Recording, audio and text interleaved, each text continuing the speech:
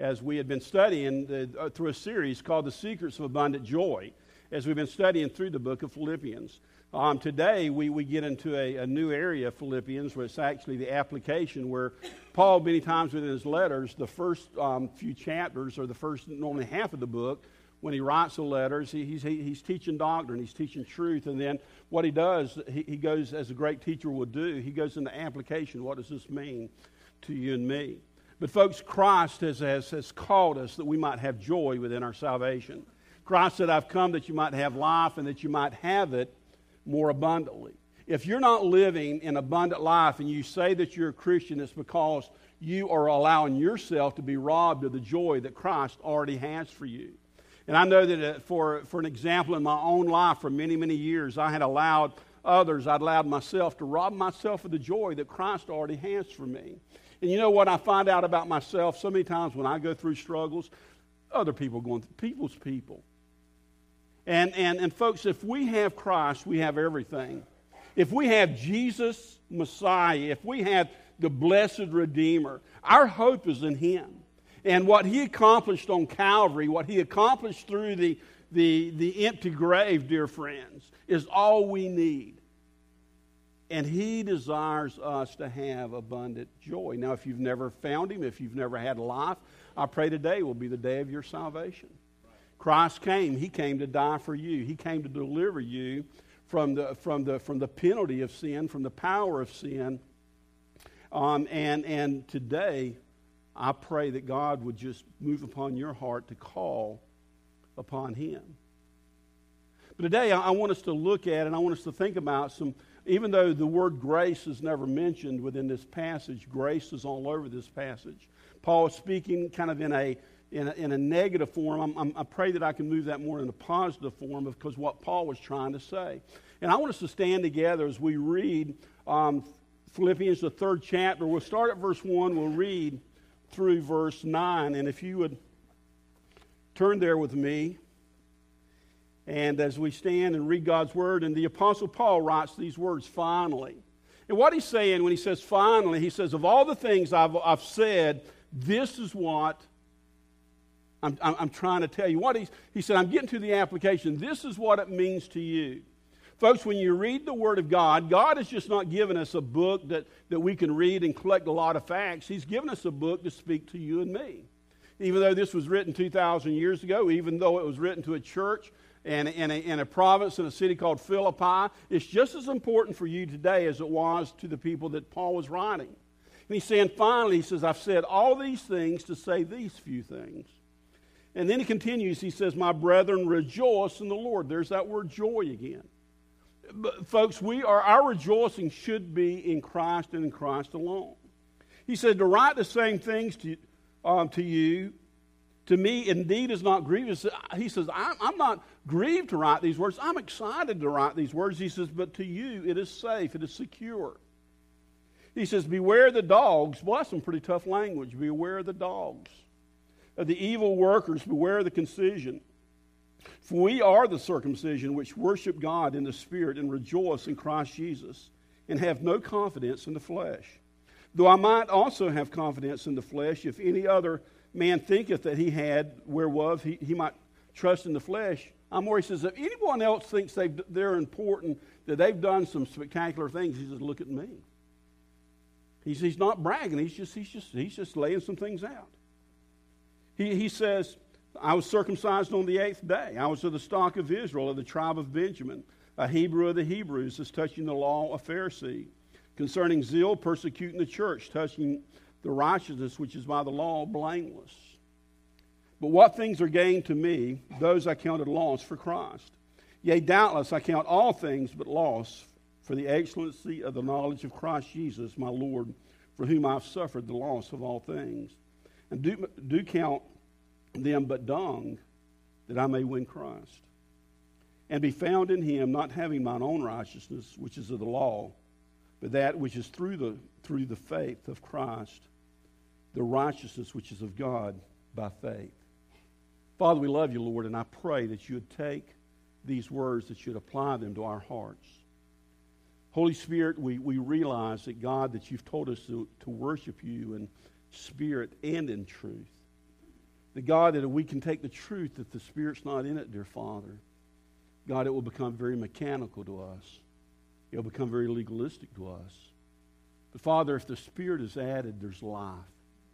And what I pray today is you'll take these words, and you'll turn them into life. That God, that they'll be applied into our lives individually as you would within our lives. And God, I pray that you'd change our lives today. I pray today, God, you'd set us free today. I pray today, dear Father, we can see the glory of the cross. And God, in what you have for us, those that are yours. So, Father, I pray that you'd bless this time, do the works that you need to do. In Christ's name, amen and amen. The Apostle Paul ended that section when he says, and I found and be found in him, not having my own righteousness. I'm not found in him because of the good that I've done, which is of the law, but that which is through faith of Christ, the righteousness which is of God by faith. And I want to hinge upon what he's saying, that the righteousness of the law which is by faith. Paul writes in another book, a book that he had written to the church of Ephesus, he says, for by grace are you saved through faith, and that not of yourselves.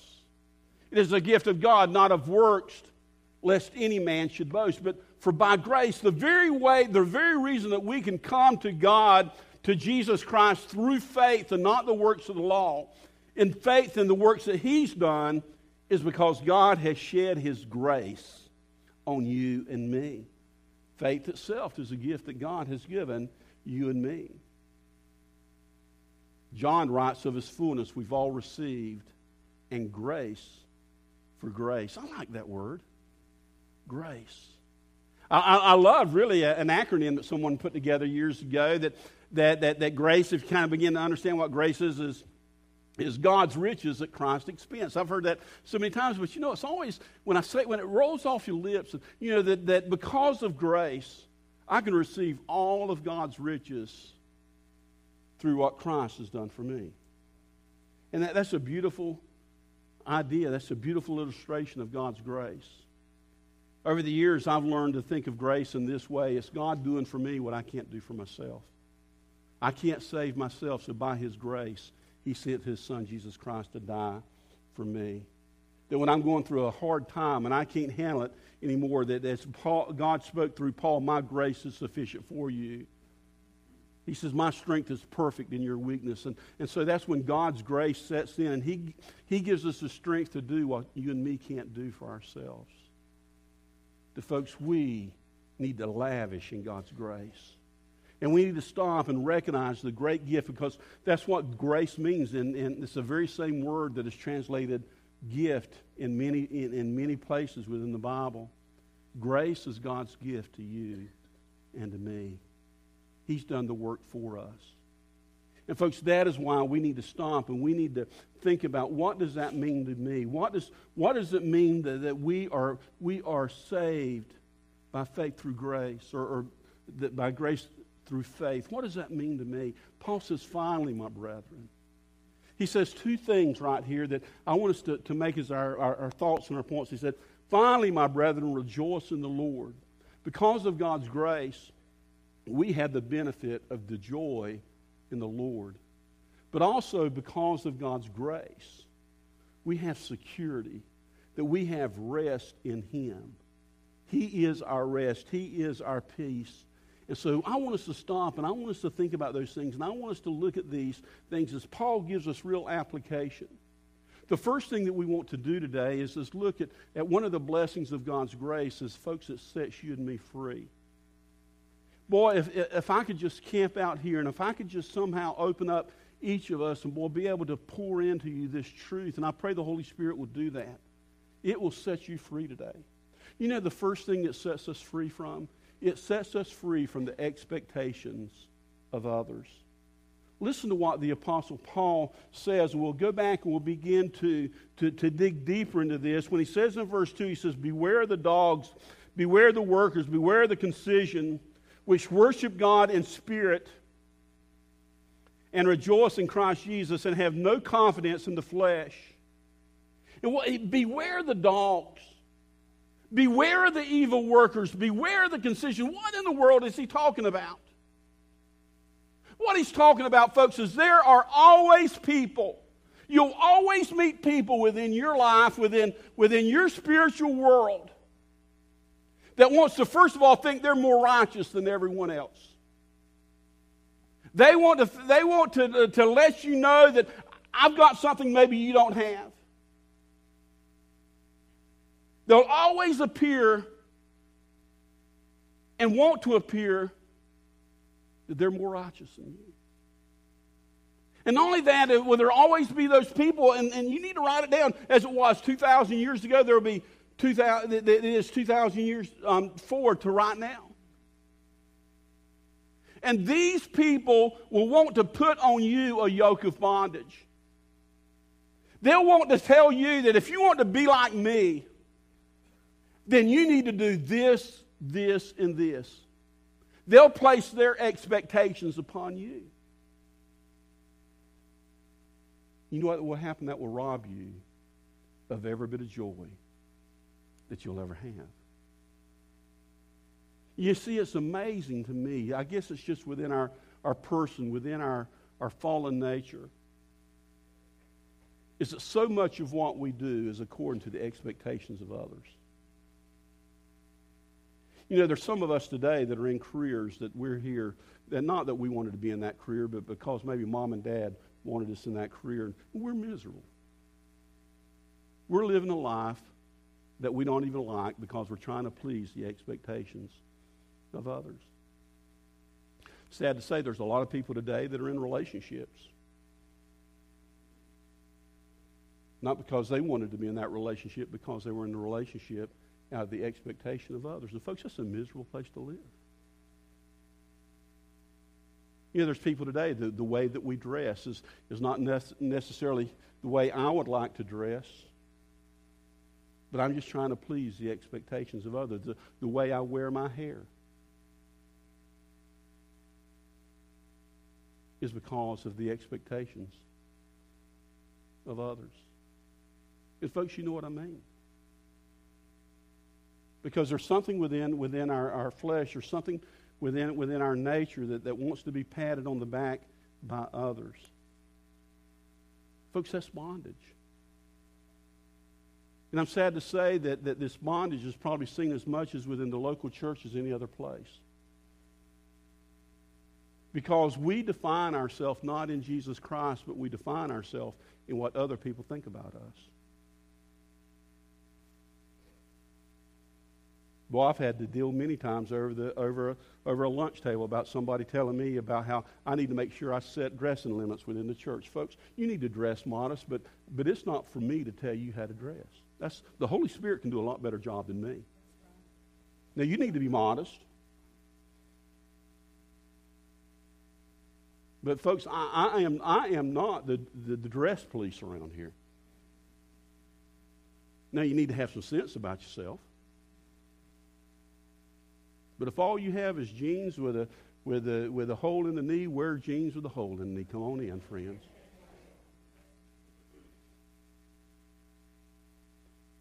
Because that's between you and the Holy Spirit. I don't want you to do. I'm not going to be your judge one day. Jesus Christ, you'll stand before Him one day. You know, you'll probably never see me wear my hair down to my rear end. I don't have any wear, even if I did. That probably ain't going to happen. Unless I got a special anointing from God or something, you know. And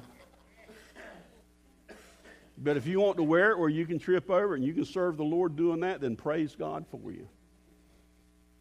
That's God's business. That's your business.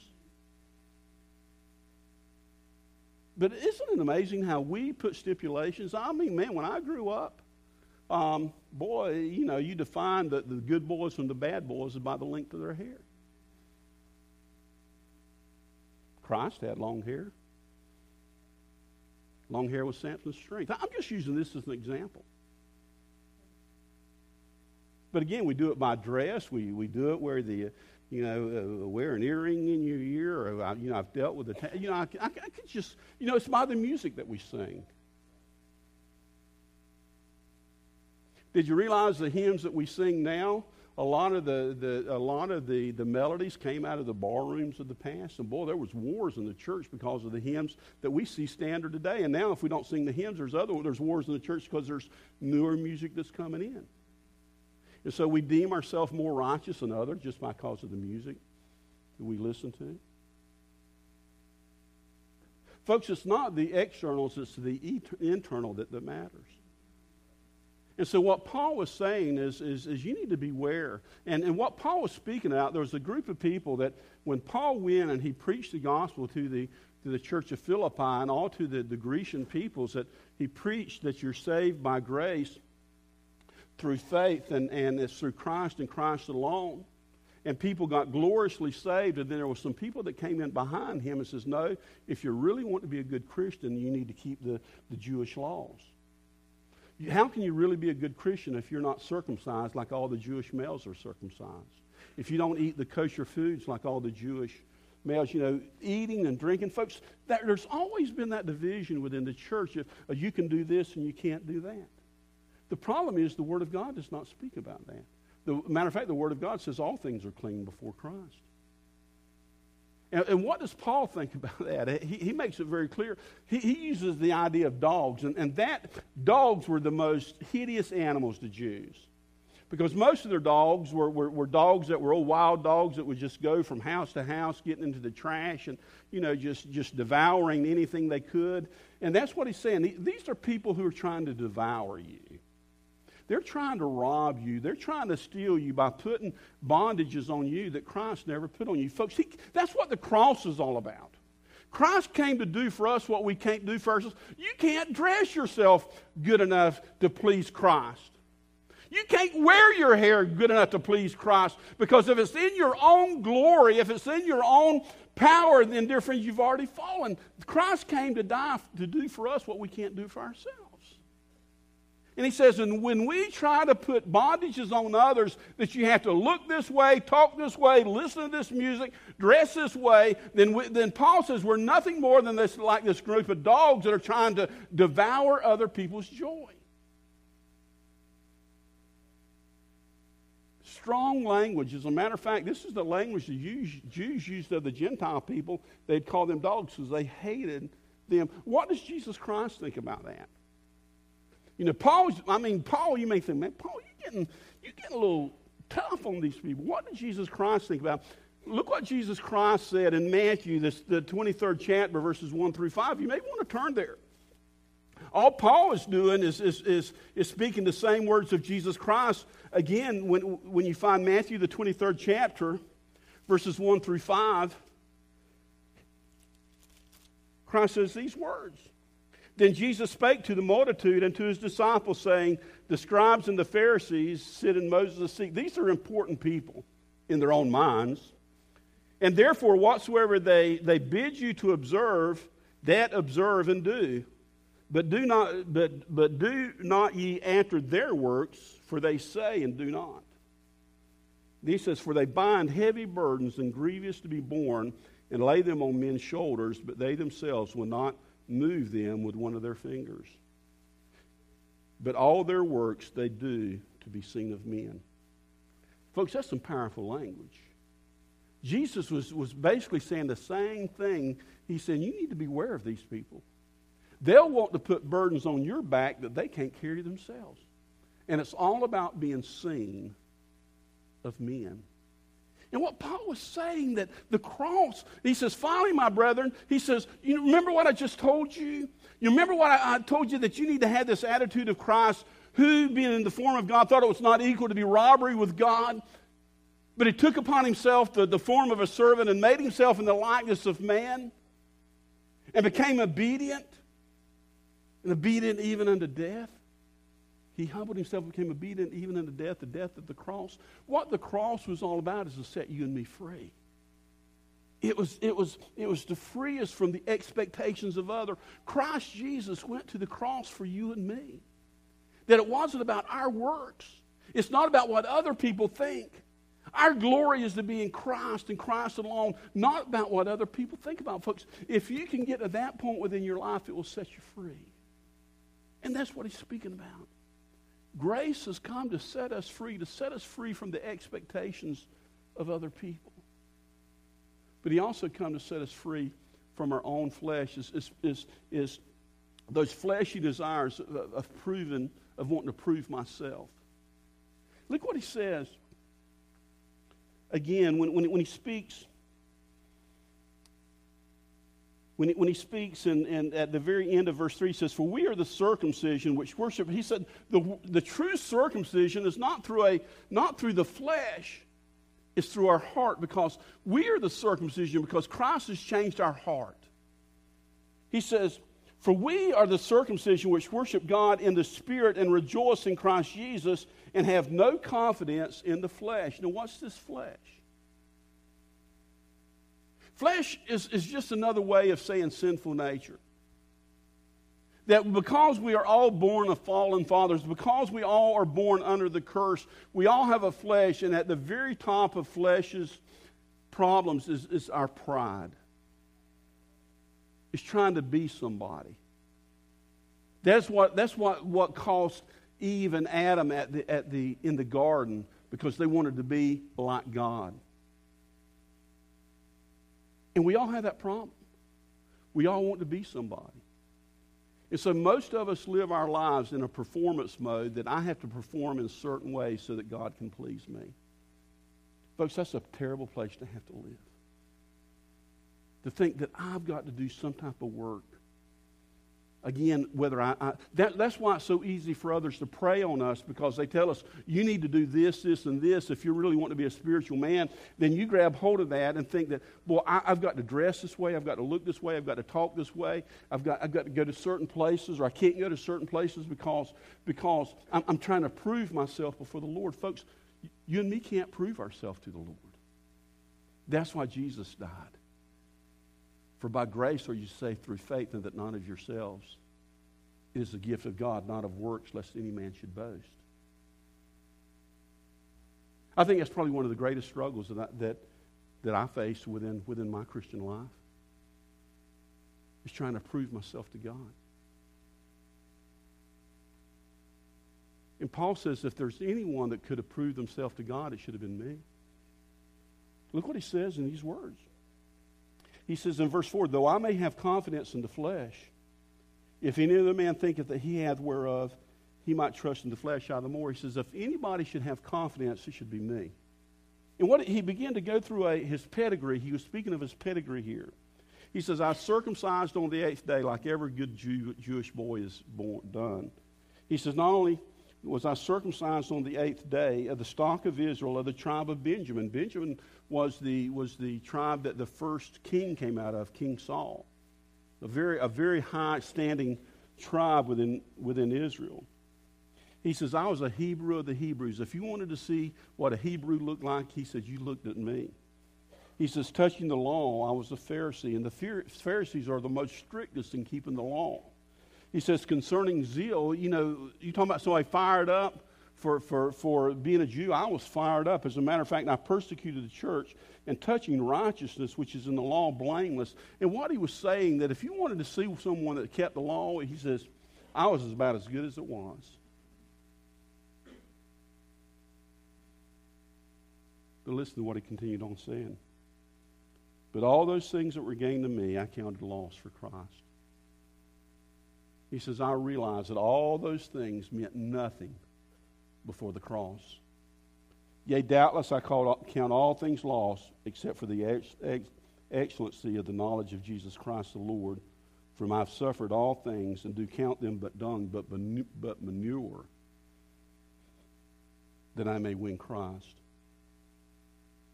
You see, folks, within every one of us, there's that desire that I've got to do something to please God.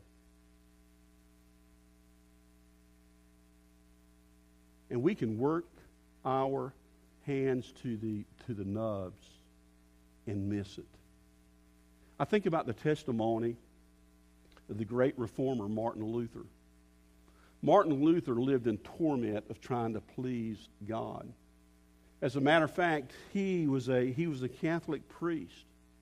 And the story goes that when he went to Rome, there was the great steps leading up to the Vatican, that they would sprinkle glass on those steps, and he would crawl up on his hands and his knees, because thinking that pain would bring him closer to God. He would beat himself with whips, thinking that pain would bring, that he was sacrificing his body for Christ. He literally almost destroyed his body, thinking that the more I suffer with the Christ, the more I can prove myself. But then he woke up to that glorious passage in Paul, where Paul writes, "The just shall live by faith." It's not by what I've done, but what Christ has done for me. And this old guy, with all the sincerity in the world, is trying to prove his love for Christ, even if it meant crawling up on steps that with broken glass, that he would harm his body. He realized this was all in vain. The cross took care of all of that. Christ died for me so that I didn't have to prove myself anymore. Can you imagine if you could unleash yourself from the bondage of the expectation of others, and then also the expectation of yourself, of how much that would set you free? Do you realize there's so many people that are hurting, that's in the world around us, and one of the things that is keeping them away from the gospel of Jesus Christ is because the gospel is pure. That Christ died for your sins, He was buried, and He rose again on the third day. But what we do is we put all types of hurdles they have to jump before they can come to Jesus. Folks, there's a dying world out there that needs Jesus Christ, and they need to come under the simplicity of the gospel of Jesus Christ, that Jesus loves you. Jesus died for you, that you don't have to prove yourself. He proved it for you. And so that's what Paul's saying. Be careful. He says, I'm telling you all these things because I want you to be set free. I don't want you to live under the bondage of the expectations of others. I don't want you to live under the bondage of the expectation of yourself, of trying to prove yourself, or even the expectation of the law. Because the cross set us free even from the bondage of the law. See, all the law was done, the law was never intent to bring us to Christ. The law was only intent to show us that we needed Christ, to show us how far we have fallen. And the cross took care of that. Folks, I want you to be able to grab this, not only for yourselves, but also in you ministering to others, that when you talk to someone about Jesus Christ, that you don't load a bunch of burdens on them, that you can just take them the purest of the gospel, that God so loved you that He gave His only begotten Son. How do you come to Jesus? You come just as you are. John spoke about earlier the great hymns. One of the great hymns in my life is just that hymn of the solid rock. My hope is built on nothing less than Jesus' blood and righteousness. I dare not trust the sweetest frame, but wholly lean on Jesus' name. And Jesus alone. On Christ's solid rock I stand. All other ground is sinking sand. All other ground is sinking sand. If I'm standing on the expectations of what other people are thinking about me, then I'm standing on sinking sand. If I'm standing upon what I've done to prove myself to Christ, I'm standing on sinking sand. If I'm standing on trying to keep the law and being righteous according to the law, I'm standing on sinking sand. Folks, my rock is Jesus Christ and Jesus Christ alone. He loved me enough because He knew that I couldn't do it on my own. And so He came and He did it for me. And that's what the Apostle Paul was trying to tell. You need to beware of those people. There will always be people in your life telling you what you need to do to be a good little Christian. You need to run to the cross is what you need to do. Christ has already done that for you. Absolutely that we are to live in a life trying to please Him through the work of the Holy Spirit. But I'm telling you, the work of the Holy Spirit will show us things that other people won't show us. But not only that, he says, not only should you rejoice because God's grace has blessed you to set you free, but also God's grace has given you great security. When Paul writes these words, he says, "Finally, my brethren, rejoice in the Lord. To write the same things to you, to me indeed is not grievous, but to you is safe." That word means secure. As a matter of fact, it's from a root word that means to be knocked down, to be pushed over. But because it has a negative prefix, that means something that cannot be knocked over, something that cannot be pushed over. And what he's saying that if when you understand these truths, you are on solid ground. You are on the Christ, that nothing can knock you over. That when you are in the truth of the gospel of Jesus Christ, you're secure in that.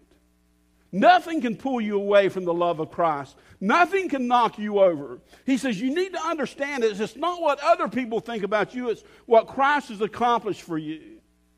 It gives us the security of abundant acceptance.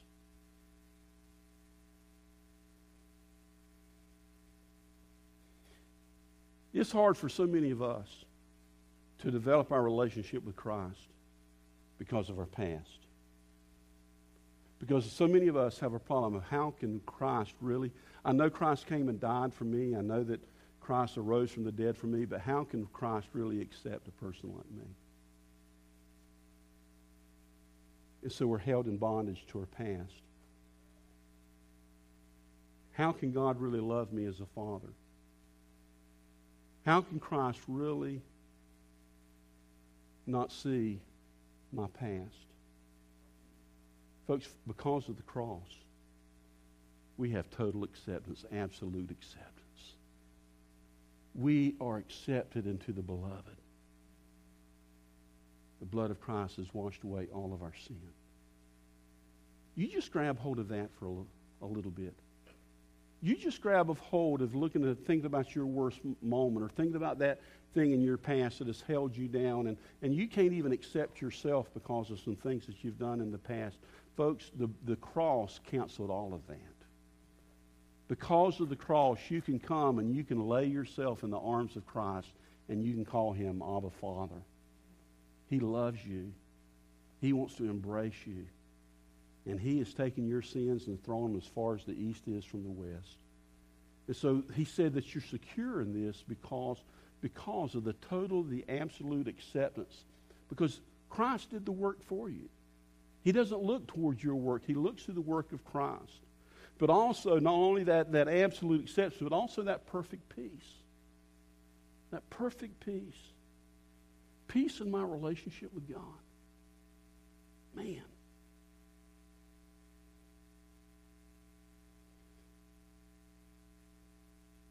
That even on my worst day, I can still come to the cross and I can still bow down to my Father and I can have peace with him. And folks, guess what? We're going to have some bad days. Guess what? Even as a believer, you're going to do some stupid things in your lives. And like I said, I have a gift of, again, saying the wrong things at the wrong times. And just being stupid sometimes. But I don't have to beat myself up. I can always go to the cross. And I can know I have perfect peace with my Father in heaven. Because Jesus canceled all my debt, past, present, and future at the cross. Folks, isn't that good? And you know what? When I have peace with myself, I can have peace with others. Because by the grace of God, I am what I am, and by the grace of God, someone is who they are. You know, my battle's not against flesh and blood. It's not against other people. That I can have peace with them. And most of all, I can have peace with myself. As long as I have set my eyes upon the cross, because the cross canceled all sin. But also, and when you have total acceptance and when you have peace, that's when you have abundant joy. Listen to what he says. Finally, my brethren, rejoice. Where do we rejoice? Not in yourselves. Not in what other people think about you. But rejoice in Jesus Christ. He has come. He died for your sins. He was buried. He arose again on the third day. He's canceled all my debt. And so I can run to Him, and I'm accepted into the beloved. He's the anchor of my soul. When he says, these things for you are safe, this is the same word that the writer of Hebrews speaks about when He's the anchor of our soul. Folks, He's steadfast, that He's immovable, that because of the work that He's done for me, and all I have to do is by grace through faith come to Him and place my trust in Him. It's all about you, Lord. And I pray today that you'll do that. I pray today that you'll find your acceptance, not in what you've done, not in what other people think about you, but you find your acceptance in Christ and Christ alone. Folks, He's the Messiah. He's the one that's come to set you free. And I pray today that you will begin to find that joy that Christ has for you. Isn't it good that my salvation is not based upon what my mama thinks about me and what others may think about me, but my salvation is based upon my faith that Jesus loved me so much. He died for my sins. He carried my sins to the grave. He overcame the power of death, and He's living forever. And He's coming again one day to receive me into Himself. Folks, that's where our joy comes from. I pray today, if you are not living in that joy today, you'd let yourself be free in Christ. The Father, I pray that as we close this portion of our service, I pray that Holy Spirit should move in the lives of people across this congregation. God, there's some that has been carrying heavy burdens, heavy loads.